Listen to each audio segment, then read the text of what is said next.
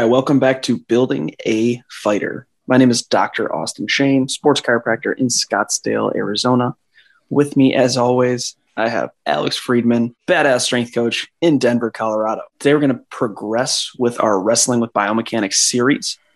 And today, we're going to be focusing on leg riding. So whether you want to call them spurs, you want to call them boots, you want to call them legs, whatever it may be, what's going to take you to the next level with our leg riding and actually breaking down the biomechanics of the position. So, Alex, do you ride legs? Yes, I do. I think you need to have that tool set within your capability, especially if you're grappling jiu-jitsu, regardless. I mean, like taking the back is a fundamental position, right? You need to be able to do that, especially, again, if you're coming up through folk style wrestling. I think that's a necessary skill. Not that it has to be your preferred skill. It has to be your best ride, but it has to be something that you understand how to get into, how to get out of, primarily how to get out of if you don't want to focus on it.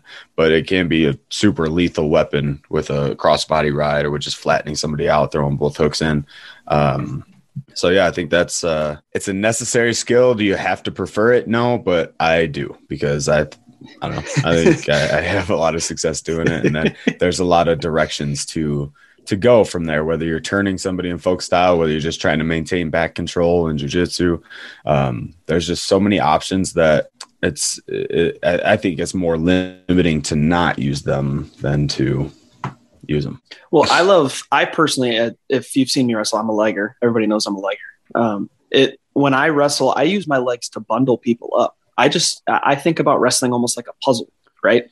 I'm setting traps with my legs. I'm trying to bundle up one foot, the other foot, maybe both feet, locking down the hips. And that's what allows me to then attack the upper body and go after my different turns. Or I can turn them with my legs and I'm just doing the exact opposite. Once I have a leg in, I'm playing with the hands, getting them to focus up top. And then I do a quick step over or something like that, or like a hip switch. And that's going to bring their hips over in a scorpion position and I can bundle the head. Yeah. But I like legs as setting traps. And that opens up the rest of my offense. No, I think that in itself is a huge principle, whether you're using legs or not, is to, and I think this goes back to Dave Malachek, our head coach at UW La Crosse. When we're wrestling, it's like you have to wrestle with every part of your body, from your toes to your hands. Like if you're not setting something up with your feet or using them to drive or constantly controlling with your lower body and trying to manipulate with your upper body, you're falling behind. So you have to wrestle constantly with your whole body, and the legs is one great way to do that. And that's actually a lot of the ways that I enter and get the hooks in is by using leg setups and scooping heels and just creating space while I'm hand fighting or while I'm threatening a submission. That cat and mouse game of like, am I going to submit you, or is this just a fake submission? Like that's a huge game, both in jiu-jitsu and in wrestling. You know, if you're going to threaten something just to set up something else, that's a next level technique for sure. And then thinking about like bringing the biomechanics in, starting to break down the biomechanics of legs. There's really, depending on if you're a jiu-jitsu player or if you're a wrestler, there's two main thoughts, right? For wrestlers, it's a lot more common to be a crossbody rider or just a single leg in.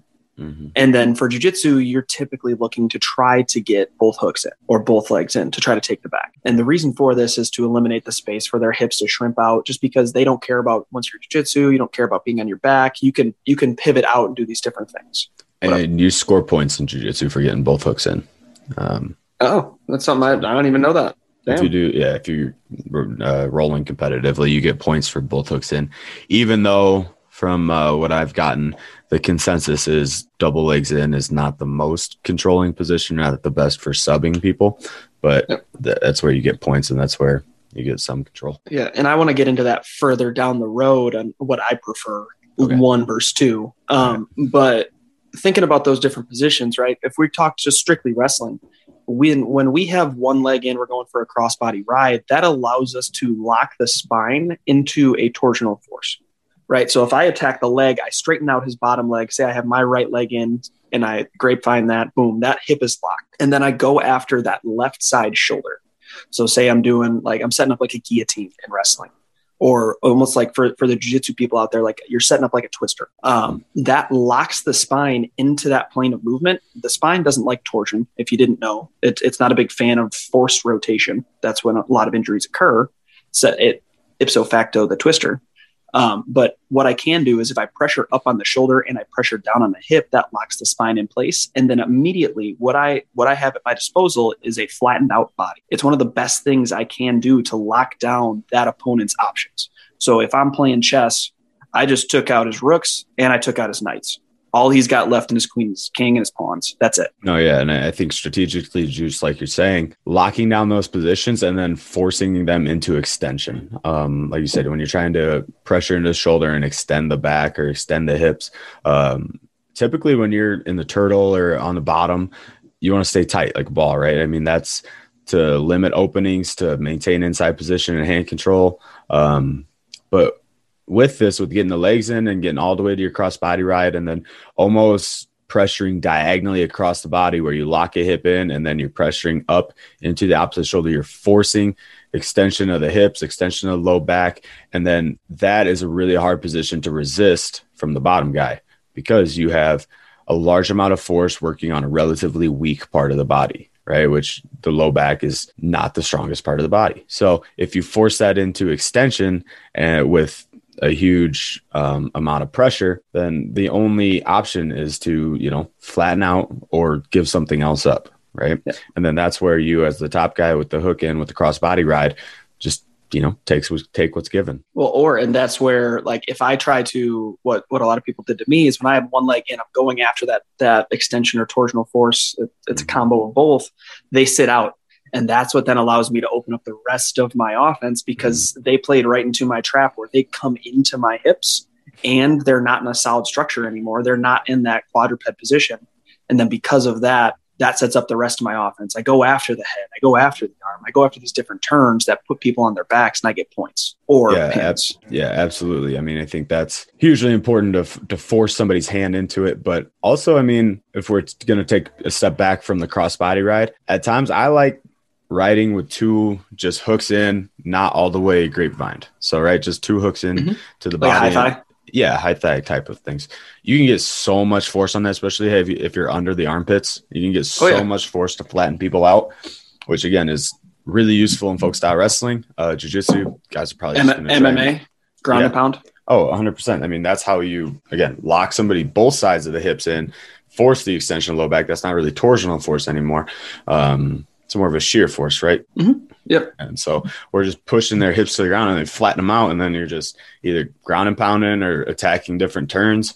I like just having those, what I would call spurs in, where we're not going all the way through the ankle. I think that would lock you in too much on both sides, but you can create a lot of pressure going forward with that type of movement.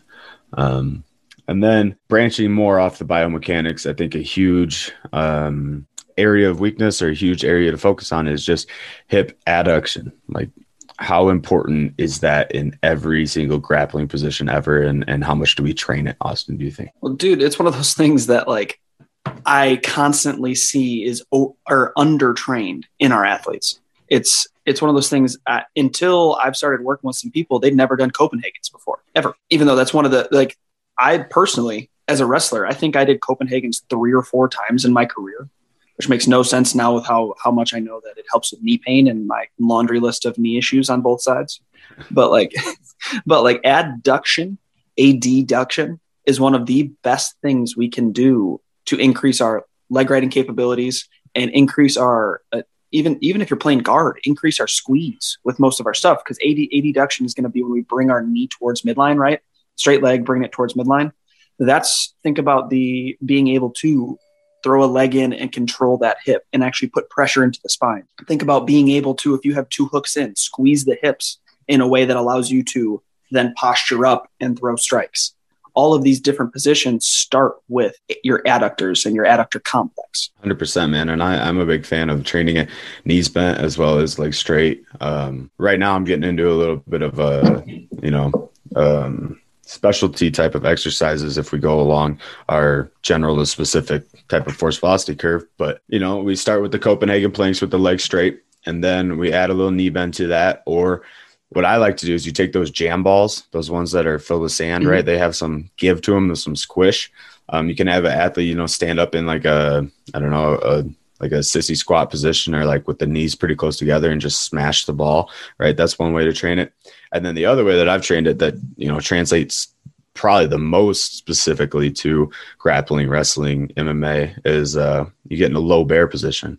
So your hands are on the ground, knees are slightly off the ground, and you put that jelly ball or that sand jam ball in between the knees, and you hold the low bear, forcing co-contraction between the core and the adductors. So, and then you just max out, squeeze the ball. And you hold that for a duration, which trains the same type of muscle contraction, which is an isometric durational contraction, right? Because you're not going to sub anybody by squeezing them with your knees, but you're going to be able to hold position and control that through a long durational squeeze. So training that adduction, you said, prevents knee pain, gives you a lot of strength when otherwise you wouldn't have thought about it. But it's just going off like technically, how many times have your coaches told you to squeeze with the knees and hold position there? I mean, I think it only makes sense that we train to be strong there and then we train to not fatigue. You're going to get a lot of practice at it when you wrestle and you ride legs or you grapple, but hitting it positionally specific in a little more controlled setting is huge. Well, and for my guys, I train adductors how I train grip strength because I see them as one and the same. It's just grip strength of the legs. Your adductors are your grippers. So for them, it's long isometric contraction bouts. And then we can get these different concentric, eccentric movements. But for the most part, it's just you want to decrease the fatigability of the muscle. So by doing that, we just need to prolong the contraction longer and longer. And that's going to allow them to fatigue at a lower rate. Yeah, I think that's spot on. More biomechanics of throwing hooks in and riding hooks. I mean, I think we've hit on it before. Hip internal and external rotation are just going to be huge as far as mobility wise to accomplish these positions, to maintain the position, to get a hook in. If you don't have that ability to open up from the hip or, swing your heel in from the side while you're pushing your knee out, that's hip external rotation. If you don't have that ability to get that in a tight space, or if I just use my forearm to bump the elbow forward a little bit and my opponent's in crab position, I bump the elbow forward a little bit. If I can't swing my hook in, my heel to get into that small gap, then there's a hole in my game, or there's a space where I could get better. So, and that's exclusively mobility, right? The ability to control that within yourself. Very seldom are you going to try and get there from a passive range of motion. So you have to be actively able to externally rotate your hip very far. If you're getting passively pushed into that far of external rotation, man, you're not in for a good match. That's literally a heel. But so when we throw in, so Alex is 100% right, but how can we fix it, right? How do we fix our rotation deficits and how do we check it? So this is where in our Building a Fighter screen that we do our hip switch test and being able to check the internal versus external on each side and seeing, hey, is it A, symmetrical from left to right, and B, is it within a good range of motion where I have access to be able to express the rotation that I need. So we do that hip switch test. We see that, hey, you're a little bit deficient in internal rotation. We could actually use that test again. And if you don't know what a hip switch is, we have videos on my Warrior Sports Wellness Instagram, as well as we'll throw some on Building a Fighter Instagram. And we can then use that as a mobility work or mobility exercise to focus on that position, try to increase that range of motion, try to force our way into internal rotation. Maybe we do an isometric contraction at we'll say a more neurologically dense position. So we're forcing excess internal rotation, and then we have them hold that contraction. So what's called a 90-90 liftoff from the same position. And that's then going to build into our internal rotation, allow you to control the movement more. So it's one of those things where our test can then become our work. And then our work is going to have direct transference into our sport. And we always want to have that little cascade going through. Right. And for the people out there, can you explain how to perform correctly a 90-90 liftoff? For sure. Yep. So you're going to be in that hip switch position. So your front leg is going to be bent to 90 degrees of hip and knee. That's going to be external rotation, your front leg. And then your back leg is going to be at 90 degrees of hip and knee or flexion as well. That's going to be the internal rotation leg. So if you're sitting there think about like a ninja star, that your front leg is going to be that hook, that J hook. And then your back leg is going to be the one to the right, that J hook right there, or an L. Mm-hmm. And then from there, what you do for the liftoff is you try to stay as upright as possible with your trunk. forcing that air into the trunk so you're not cheating through the lumbar spine to get internal rotation, which is a extremely, extremely, extremely common problem. And then while you're in that good trunk positioning, you drive your knee into the ground, lifting off your heel, and or at least trying to. Most people can't the first time they do it. And trying to force that contraction, and you'll feel the burn. You'll feel that loading of the hip tissue. And then you hold that for 3 to 4 seconds, you drop it back down, and you do that for sets of 4 to 5 reps. No, I think that's beautiful. And that's exactly what you said was what I was going to highlight, the hip or the lumbar extension and like arching your back or breaking your good spinal posture, like sitting up straight. Breaking that position allows you to do this super easily. Right. So if you're able to do this without struggle, or you haven't even don't have to give it a second thought, then maybe we need to reassess your posture as you're going. Try and keep, again, inhale your breath down into your stomach, hold your posture, and then try and do it without manipulating your spine. But where I was going with that is that a lot of people, I think, in the grappling world and wrestling, and this was me for a long time, think that we get our hip mobility and think that we get our ability to achieve these positions simply by performing at the sport. Simply by doing a wrestling practice, I'm increasing my mobility in my hips. And that, I think, is the cure-all for people who think like, I'm mobile enough because I can do it 30 minutes into the practice. And while that may be true, while you may loosen this up and heat up the tissue and be more mobile, more flexible because of that, what you're actually doing is forcing yourself into extreme ranges of motion, which send a negative feedback through your nervous system that says, we don't like that. We're not accustomed to that. We need to tighten up and stop that from happening in a forced, stressful position. Because if you're achieving those positions exclusively in a stressful situation or exclusively when you're not prepared for them, then your body's going to have an adverse reaction and says, we need to protect against that and tighten up. So that in itself is not the cure or the end all be all. That may be a factor of times that we can open up those ranges of motion and get there.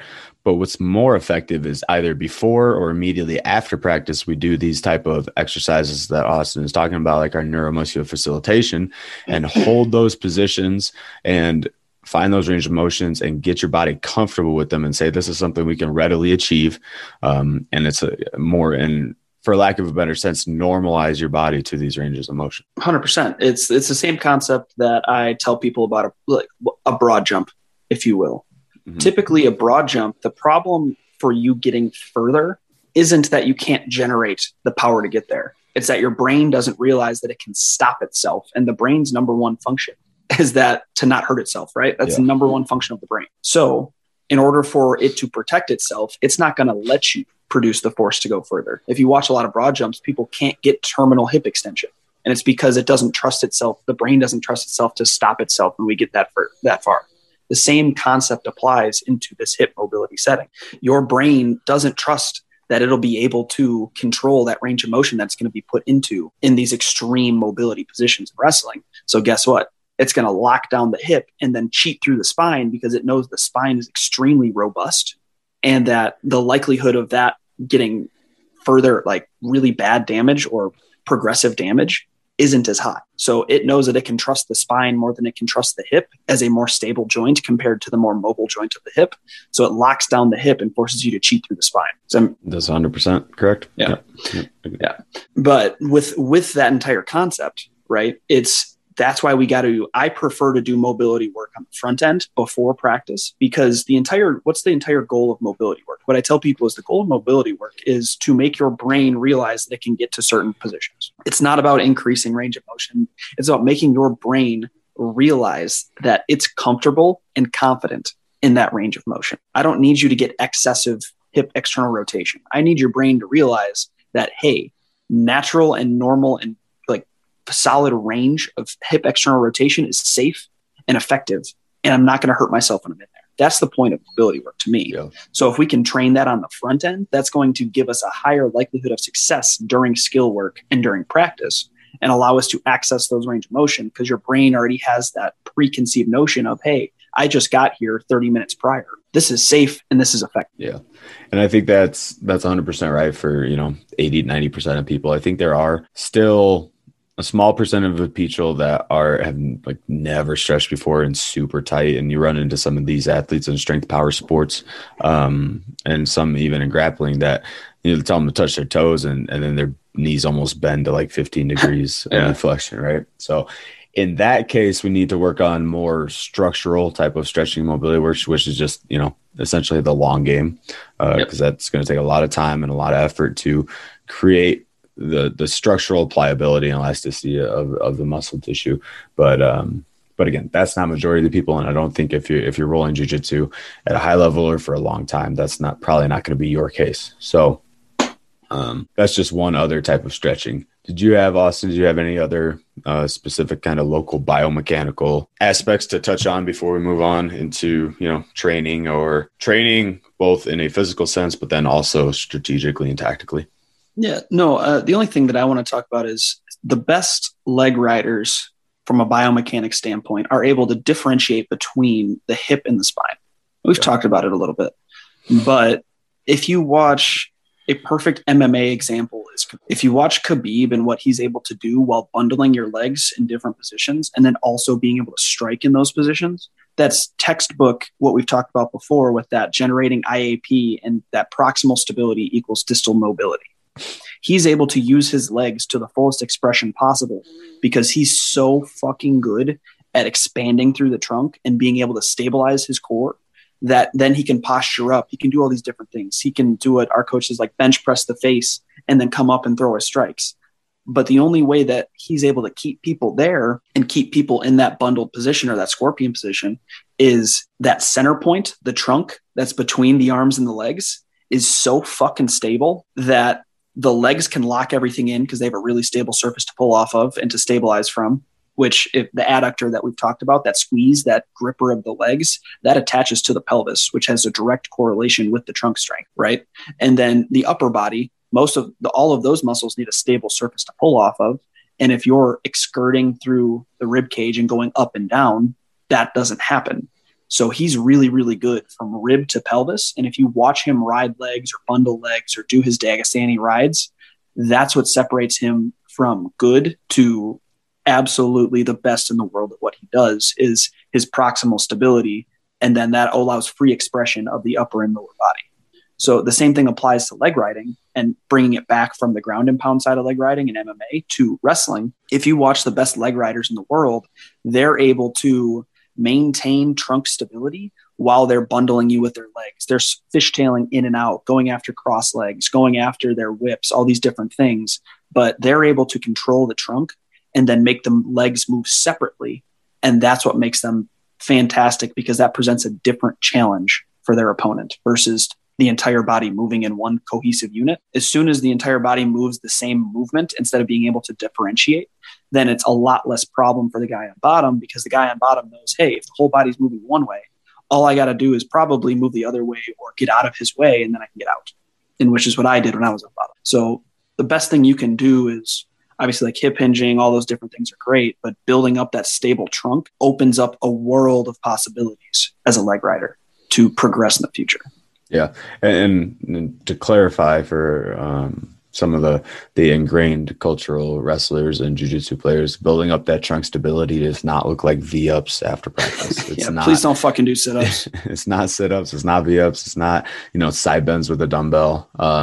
That has to do with a lot of the same type of training. We're talking about isometric and expansion and contraction breaths, which is not the most sexy thing, but it's the most applicable in the most real world because we can teach this concept at the same time as training it with our breath and with our contractions. So just be aware of how that mechanism works, and it's not in a concentric or a active flexion mechanism in the core. Because yes, having a strong core is very important, and it's one of the biggest aspects of grappling. But it's not a strong core as in I can sit up with 100 pounds. Yeah, your six packs means nothing to me. Yeah. It's can you stabilize your spine and then allow all of your arms and legs to move. But a real world application for what we were just talking about, I like to have my athletes as much as I can. I try to get them to do it after every practice, but it doesn't happen all the time, is just sit on the wall and breathe with their feet up elevated on the wall for 2 to 3 minutes after practice. it accomplishes the goal of making sure the brain recognizes what proper trunk stability is, but it also decreases the ramping of practice, and it drops the heart rate to a point where, hey, you should walk out of practice at the same heart rate you walked into practice. And the breathing is that forced, focused breathing is a good way to kill two birds with one stone. Yeah. And going straight into our strength conditioning or our physical training for, I wouldn't say for leg riding, but geared towards or to assist with our leg riding. That core and structural stability is going to be a huge part where we're, breathing after practice, or if we're starting an S&C session, we could be holding a low bear, holding planks done correctly, side planks, Copenhagen's, things that force the isometric contraction of the core and then almost can co-contract with the adductors, like the Copenhagen's or like the bear position with the adductor squeeze. Those type of positions are going to be, money for building stability. The best way, and this is a dual-edged sword for me, the best way to build that core stability through the breath is going to be, powerlifting or lifting heavy objects. Mm-hmm. To an extent, because if we try and make our grapplers power lifters, then we're by nature going to reduce their hip mobility, right? Power lifters can move really heavy loads because they're super stable. And part of being super stable is limiting mobility. That's why you wear the single ply, triple ply type of rubber suits that they do. But powerlifting, with a trap bar deadlift being a main one, I like front squats. And then just for other aspects of stability in the trunk while we're actively moving with the hip, those are good ones. As far as accessory movements, things that I think of a lot of times are like a rotational lunge. So if we're holding a goblet position with a kettlebell or a dumbbell, we're going to keep our feet or our foot facing forward, and then we're going to step the other foot back and to the side or back and diagonally to where we're lunging at a 90-degree angle. So I think of it this way. If I'm standing on a clock and my feet are both at 12, I'm taking one foot and stepping it back and over to 3 o'clock. And then I'm bending into that foot at 3 o'clock. So I'm almost creating a forced external rotation of the hips while I have to maintain the posture of the lunge. And I'm taking my chest and rotating it over my lunging knee as well. So that rotational lunge, I think, is huge for a lot of hip mobility and being able to open up and demonstrate strength and stability from that position. So I like that. I like a lot of different things as far as hip mobility while trunk stability. I think as a strength and conditioning society, we should move a little bit more away from the powerlifting, a little bit more out of the compound and more into the more mobile or more kind of fluid positions that also require strength. So, yeah, no. And then I personally like getting just into the frontal plane as best I can, right? Because that's going to increase the co-contraction from the medial aspect or the inside of the leg to the lateral aspect or the outside of the leg. Because we know when I put somebody on the table, for the most part, the adductor is taut, right? The adductor is one of the muscles that's going to have a bunch of trigger points laden through it. Or if you don't like the word trigger point, whatever the fuck you want to call it, neurologic expression of tension. That's trigger points is like a fucking shit on word recently. So whatever you want to call it, there's a bunch of tension through the adductor, right? Because the adductor also becomes a hip flexor once you get past 90 degrees. Mm-hmm. So when you get to the bottom end of a squat, it's actually a hip flexor. So people that bottom out or get like a butt wink in a squat, a lot of the times it's actually adductor tension that's causing it. So what I want to do is I want to try to even out inside of the leg to outside of the leg as best I can. So this is where I actually get into a whole bunch of my DNS positioning and get into like correctives as part of their warm up. So I can do an oblique sit, which is knee driving into the ground, trying to force trunk stability, and then lifting the hip through the knee. So you're making a proximal punctum fixum, if you will, or like a pivot point. And then from there, we drive up, and that loads the outside of the hip, but also centrates the joint, which decreases the tension on the inside of the hip. So it's forcing functional centration, or that what we've talked about in the past, where it's going to be the most surface area possible in the hip joint. I also, just talking about getting out of the frontal plane for trunk stability for leg riders, I think suitcase carries are one of the best fucking things you can do. Because instead of doing a straight up farmer's carry where you got it on both sides, the suitcase carry is just going to be on that one side, and you're forced to not laterally bend one way or the other, or hip shift one way or the other, which is going to pay dividends. And hey, say you got a leg in on somebody, they're trying to buck you off. Hey, I need to stabilize my trunk in a position of the frontal plane. That's essentially what's going on. If they're trying to buck you off, you stabilize that leg and stabilize that trunk. That's going to pay dividends in your wrestling or into your grappling practice. So that's fantastic. A fantastic way to train what we're talking about. And then finally, like Alex is saying, like, I really like regressing. It's not even a regression. It's more of a lateralization of a trap bar deadlift, where we go from a bipedal or a double-legged trap bar deadlift to go into like a B stance or a kickstand. Yeah. Because that forces a little bit more, because it's that split stance or that offset loading that forces them to control the inside of the leg to the outside of the leg to maintain the knee position.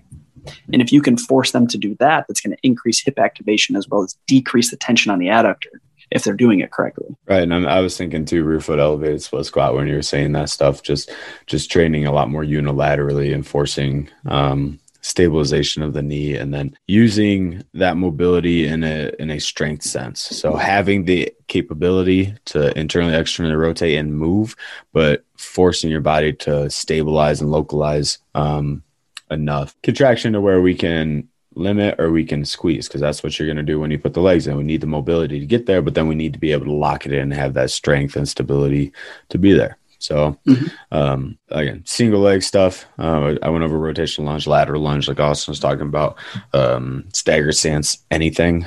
But as you were saying that too, I was almost thinking of the importance of abduction, hip abduction, in that position as well. Because if we're, either trying to open somebody up, or we have a spur in with our crossbody ride, so we have one leg all the way in, and then we're hooking the opposite side ankle with our ankle, that's going to be almost abduction, pulling it out that way. So being able to accomplish that in a squat, being able to accomplish that with our hip switches, the ability for the hip socket to move as dynamically as it does and be able to abduct, adduct, rotate, flex, extend, really maximizing those qualities in a kind of, I don't want to say dynamic, because that's a S&C type of word, but in a strong and mobile way is going to be your key to controlling the hips. Well, it goes back to what I was talking about, the broad jumps, right?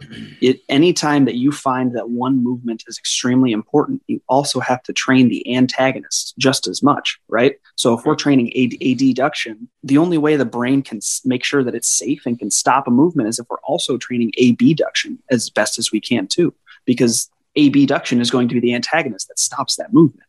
Yeah. So it needs to be comfortable in that position, needs to be comfortable in these different loading patterns. And then once you start, if obviously it doesn't have to be a 1-to-1 ratio, but you need your brain to realize, hey, I can stop adduction if I have to. And what can I use to stop it? Hey, that just means we got to strengthen up those abductors or the opposite movement in order to control the position as best as we can. And that goes into FRC is one of the best out there that does that, where that's their pails and rails system. Yeah. I mean, and I like teaching that just in our basic barbell lifts or our basic type of squatting patterns, hinging patterns, as far as being able to corkscrew your feet in the ground, being able to control like where your knee goes. I like saying going over the second toe, but just creating an awareness within your athlete of like, oh, there's actually something to pay attention to and attention to create here. Like, yes, there absolutely is. So, so long story short, train it all, train everything in your hip, and don't suck. Austin, how do you like to ride legs?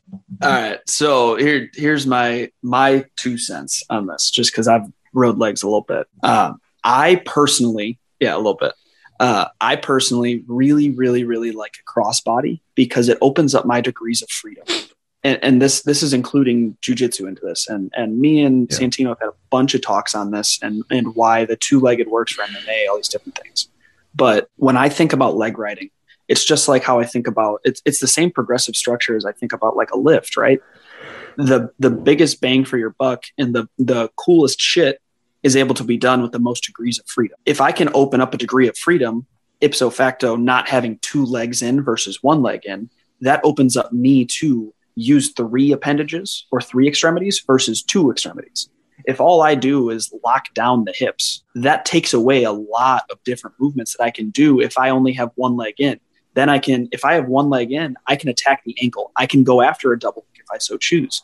I can use it to step up in power half. I can use it to propel myself forward and do that twister or that guillotine. But if I only lock in, if I have both legs in, that locks my own hips. So that eliminates my ability to produce force, knowing that our trunk and our hips primarily are one of the best force producers of the body. If I have them locked in place in order to stop my opponent's hips, why am I doing that? Because it eliminates my degrees of freedom, my ability to produce points, my ability to score, because all I can then use is my upper body. And I don't know if you guys can't see me, but my upper body ain't that big. So, so I ain't going to be using that. I am all ass. So I might as well use what I got. And if I can use my hips to then force somebody over the top and be able to move, then why am I using anything but that? So my 2 cents when it comes to leg riding in the wrestling setting, and this is just wrestling I'm talking about, if you can ride a deadly crossbody, that opens you up to an entire pathway of turns or control periods or control points, as opposed to if I'm riding double legs in, that's a very, very limiting position for me as the offensive person. Because at the end of the day, I'm on the mat to score points. I'm on the mat to turn you. I'm on the mat to dominate. And I don't think I can dominate you as well if I lock both of my hips in place. Yeah, I agree with what you're saying. I think you're absolutely right. But I also think there's a time and place for 2 legs. Like you're saying, like if I'm on top and I'm feeling a little squirrely having one leg or a crossbody ride in, and I want to throw that second hook in for more stability or to get a breakdown or to flatten somebody out quickly, I think then that has a lot of usefulness as far as securing my position on top. So if folk style wrestling, I want to break somebody down, I'll throw that second leg in just to get them down and then maybe take it out or maybe transition. But like you said, I don't think that should be the home position. I don't think 2 legs in is the best default position. Or if I'm in jiu-jitsu, I'm throwing it in to score points, blah, blah, blah. I've just seen so many people, and myself included, when you try to become a double leg rider, whenever you try to do that, you fall off the top a whole bunch. You get not shucked off. That's not the right word. You get like almost shimmied off the top because you think you're about to be in this super stable position and you forget that, hey, I need to stay under the arms. Hey, I need to be loaded on the hips. People start riding that high thigh too much and then they get shimmied off the top. Well, again, yes, I think you need to be aware of your center of mass and aware of your displacement, right? That's 101. But 2 things, I guess, branching off of that. Staying on the armpits is super huge to me. I think double underhooks, if you have your legs in as hooks, double underhooks with your arms is so much more advantageous than the seatbelt lock. And maybe I'm just too young in my jiu-jitsu life to understand the value of that. But for me, control-wise, the double unders I like a lot. And then if you're riding the high thigh, put one leg in for a high thigh, especially in folk style wrestling. Like we used to ride that all the time in lacrosse. One leg in from the inside to the out, the high thigh. That's damning for that whole. You're controlling one leg, where you're controlling both hips through the pressure. And exactly, and that's the point I was trying to make. With if you have one leg in, you can still control both hips. You just need to be a good leg rider to do that, where you can control, if you're rotating well and you generate rotation, you can control both hips extremely easily. Through one leg, yeah. Just using one leg. And then you got another leg to drive off of. Yeah. Yeah. And again, like I was saying, I agree with your single leg ride. I think that's more advantageous. And in jiu-jitsu, it offers a lot more, variability to roll, like you're saying, a lot more degrees of freedom. But it also keeps you away from I don't know the technical terms, like ankle locks. Like people all the time in jiu-jitsu, like just crush your feet if you cross them or crush your double hooks when you have them in. That shit sucks. I wouldn't recommend that. So I've been getting caught in that once upon a time. So that eliminates the risk there, and you can almost like lock your feet or snake a leg with one foot in. If you're in a side position where you get a breakdown and you're laying on the side fighting for a rear naked choke or whatever, you can lock your foot with one in, one out, And then you almost have a modified high thigh from the side. But yeah, that's, I think, a lot of misconceptions about having two legs in. I guess you're hitting very well. No, yeah. And then I can also present the counter argument, since me and Santino had this argument 97 fucking times. When you're in jiu-jitsu and when you're in not a sport like wrestling where you're afraid to go to your back, the counterpoint for having one leg in is that they can scoot their hips out right away. So say I'm going for a twister, or say I'm going for that, I have one leg in, all he has to do is sit to his back and scoot his hips out, and he breaks my lock, and he's in a very, very advantageous position where I'm in a really weak half guard, and he already has the corner on me where he can shrimp up, right? And he can reverse. So that's the counter argument. And it's completely valid, but that comes into how much do you trust your lockdown that you have on one leg, and how much are you able to grapevine the leg? Because what I've seen and what I see as a coach, as well as when I roll with people, if I have a good lockdown on that single leg, so I'm able to grapevine through and hook his ankle with a deep leg in, then I'm able to eliminate them switching their hips and getting out. But as soon as I ride that super high thigh, that's when they can scoot their hips to the ground, cut the corner, and then get into that position where they can roll up and get to a single leg. Well, I think that's a good point, because that's maybe where you and me differentiate, or where we separate our kind of methodologies, or our overall thoughts on just wrestling and grappling in general. Because like my immediate thought when you said that, like if you have one hook in and somebody shrimps their hips away, my immediate thought was be more active on top, follow them, stay with them. Right. And like, it may not be as energy efficient of practice as far as locking down the leg and holding them there. But like, if you're not wrestling actively, or you're not pursuing the positions and you're letting them dictate that, then, you're doing something wrong on top. You're not being active enough or attacking the position as much as you should. So for me, I feel a lot more free when I don't have that super deep hook in through the grapevine. Right. I feel like I can wrestle and be a lot more fluid and float from there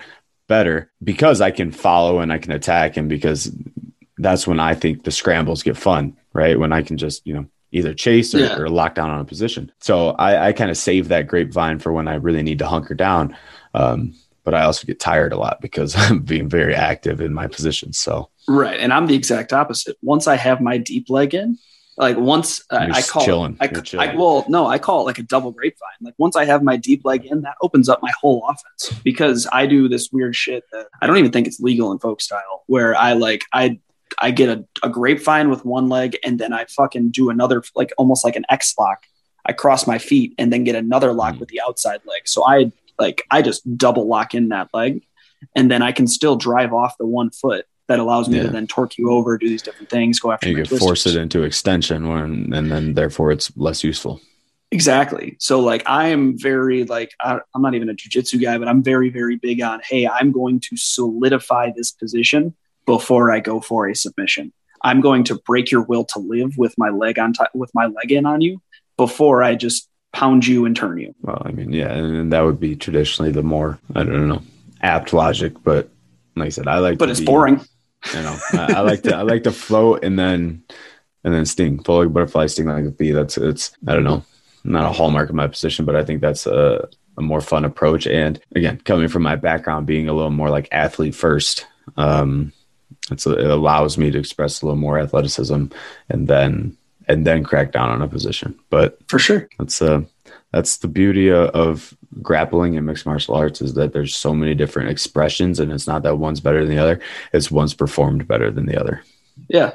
It's the biggest thing, and this is kind of be an ender for the leg riding, but like the biggest thing is, as a leg rider, is like, you need to find out what works for your body and your style, right? Yeah. Me and Alex were both primarily leg riders, and we do it completely different, but both were successful. And B, you got to find out how mobile you are. Like we talked, like that's one of the big things, finding out what works for your body. You got to find out, because I can get into weird ass positions and still score because I am extremely mobile, versus people with stiffer hips like Alex. Like he's able to get into powerful positions and control powerful rides, but he doesn't want to have his legs grapevined all the way in, because there's a mobility deficit there where he's not able to generate power from that extreme end range. Yeah, like people with like long mobile legs like I do have. So what works for you And how do you apply these concepts we're talking about? Adductor strength, frontal plane stability, leg strength, mobility. How do you apply these different concepts into your game and elevate your game to the next level? Because that's what podcast's for. How can we break down leg riding? And then how can you use the biomechanical concepts to make your game better, or your athlete's game better? Yeah. And then exactly like you said, branching off that, like that's the beauty of like we're opening up the door and giving the information, but that's why you have the beauty of a professor, of a black belt, or a coach, somebody that can apply that to you and your specific skill set. So that's in my mind, a true coaching role is to be able to maximize you and maximize your potential, or how you can accomplish this. So, especially in such a individualized sporting system as MMA or grappling or wrestling, jiu-jitsu, all of it. Yeah, there's no wrong answers in wrestling. There's just the wrong answer for the right time. Or there's better answers. Yeah, exactly. But yeah, that's what I got on leg riding. Any closing thoughts? Don't eat your microphone. I'm good. I'm hungry. All right, y'all. So please like, share, subscribe. Let us become friends with your friends. And the only way to do that is to tell people about it. So please share if you can and get our name out there so we can talk to more cool people. If you haven't already, please rate the podcast on Apple Podcasts. That would be fantastic. That boosts our SEO. And then that, again, allows us to talk to more people. And if you have any questions at all on leg riding or anything we talked about in this episode or any episode at all, our contact information will be in the show notes. Shoot us an email, shoot us a Facebook message, shoot us an Instagram message. We will get back to you within the day. This is Dr. Austin Shane. Alex Friedman. And we are out.